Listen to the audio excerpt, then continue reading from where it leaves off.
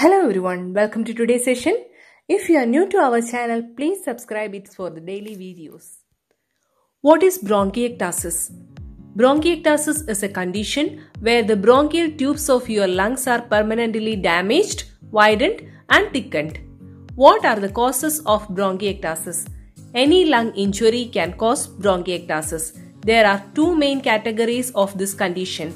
The one is related to having cystic fibrosis and which is known as cystic fibrosis bronchiectasis, and the other category is non-cystic fibrosis bronchiectasis, which is not related to cystic fibrosis. The most common conditions that can lead to non-cystic fibrosis bronchiectasis include an abnormally functioning immune system, inflammatory bowel disease, autoimmune diseases, chronic obstructive pulmonary disease or COPD, alpha-1 antitrypsin deficiency, HIV, allergic aspergillosis, lung infections such as whooping cough and tuberculosis.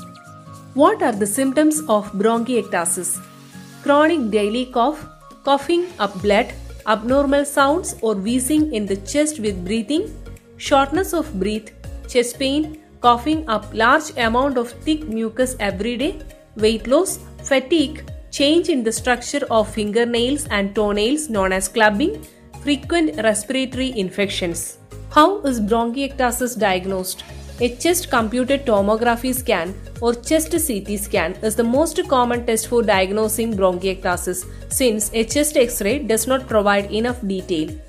Your initial evaluation will likely include complete blood count with differential immunoglobulin levels like IgG, IgM and IgA, sputum culture to check for bacteria, mycobacteria and fungi. Common methods of treating bronchiectasis include clearing the airways with breathing exercises and chest physiotherapy, undergoing pulmonary rehabilitation, taking antibiotics to prevent and treat infections. Studies are currently being done on new formulations of inhaled antibiotics, taking bronchodilators like albuterol or Proventil and tiotropium spiriva to open up airways, taking medications to thin the mucus, taking expectorant to aid in coughing up mucus, undergoing oxygen therapy, getting vaccinations to prevent respiratory infections.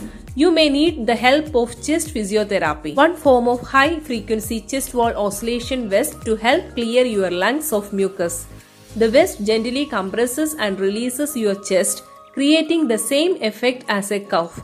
This dislodges mucus from the walls of the bronchial tubes. Another part of daily treatment involves draining of the bronchial secretions aided by gravity. A respiratory